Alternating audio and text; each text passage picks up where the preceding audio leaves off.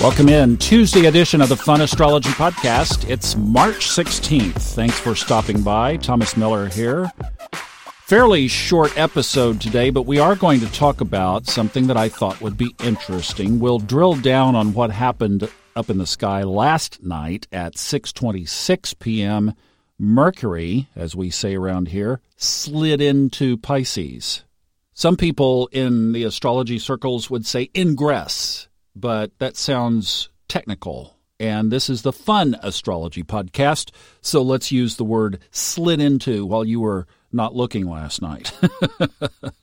So there's something interesting about Mercury in Pisces, and we'll talk about that in just a minute. But before we do, the moon is going to be changing signs this morning at 6:56 a.m. Eastern Time. The moon slides into Taurus, where you should feel a little more grounded for the next couple of days. Yay, we will take that, won't we? I was struggling with that Aries moon a little bit yesterday. I could definitely, the calibration was off in some areas, and that might have been part of it. So we'll welcome that Taurian earthy groundedness. Now, let's play with another concept. Let's talk about Mercury. Mercury just moved into Pisces. As we're starting the day today, it still is at 0 degrees. It's a quick transit. It only lasts until April 3rd. So it's got the pedal to the metal, as they used to say. I don't know if they say that anymore. That might be an old one. But Mercury only is in there for a little over 2 weeks. It gives us something to work on in our lives. And here's the deal. You know, we've talked about this a lot on here. The two sides of the coin, the paradox, the positive side, the shadow side, right? We go into that quite a bit. And really our theme around here is every coin has two sides. I took that straight from Steve Forrest in narrating his audiobooks. Credit where credit is due. He looks at the chart with both sides of the coin in mind. And you know, in the paradoxes of life, that's how we can make sense of these things. So these energies that are represented in the astrological chart are basically mirrors of what's going on in life, orchestrated or reflected by the mystery and the miracle of the planets in the sky. And then through all of that, we're able to study and learn a little bit about ourselves and perhaps something about our path. And we humans have been looking up into the sky for some guidance and direction for thousands of years. And speaking of, that's pretty good transition because the ancient astrologers assigned planets and signs where the planet is said to be in exaltation. So think of it like this. Do you like A, the beach, B, being dropped off on the bank of an Alaskan cruise in January? You would say, well, Thomas, the obviously easy answer to that is, I love the Alaskan sceneries and the cruise sounds wonderful, but if you're talking January, I want to be on the beach in Florida. I would feel exalted. Now, the other side of that coin is what in astrological terms is called the fall. So if you dropped me off of the boat in January on the bank and said, good luck, find your way home, I would feel in fall. Feel like I'm not happy here, I'm not thriving here. So, and this is nothing about those of you listening in Alaska. We love Alaska. Don't get me wrong. I'm just trying to find an analogy of opposites here. Besides, you Alaskan locals would be right to say, y'all just stay home anyway. We got this handled, right? Don't give up your beauty. Don't tell people about it. There's, they have those highway signs over the highway and LEDs now. There's one over I-70 in Colorado coming out of Denver, heading west. It says, welcome to Colorado. Now go home. I'm not kidding.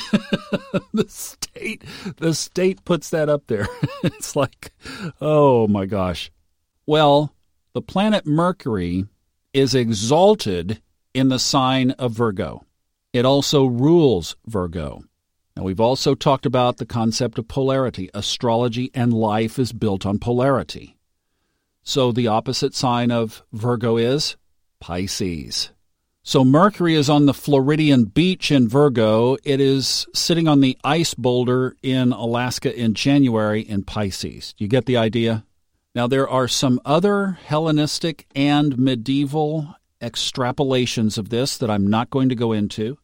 But if you Google around this, if you're ready to learn or interested in learning this, one of the things you can do to help learn astrology is you could Google what the planets' exaltations and falls are. They're all the opposites on the chart. And you just write that down on a note card. Then when a planet changes signs, so the sun will be the next one after, Mercury just did, use that as an example, goes from Aquarius to Pisces. The sun is getting ready to go from Pisces to Aries this weekend. You look on your card and you see, is it in exaltation or fall?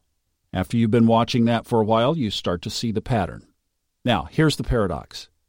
Pisces, especially with Neptune in there and accentuated with the sun in there, is all about connection. We've talked about this, right, the last week or two.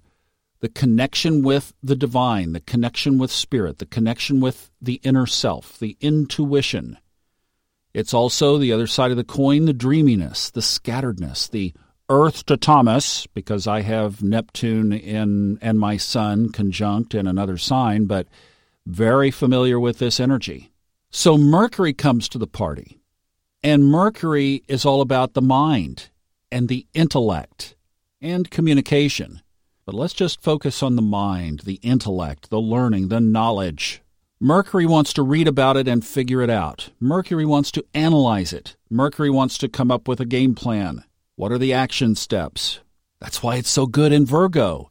That's why it rules Virgo, because it wants to organize. It wants to take all the data and make it symmetric. Well, when you put Neptune and the sun in Pisces, all it wants to do is go down to that Floridian beach and sit and stare at the water. It's ethereal. It's dreamy. It's lack of focus.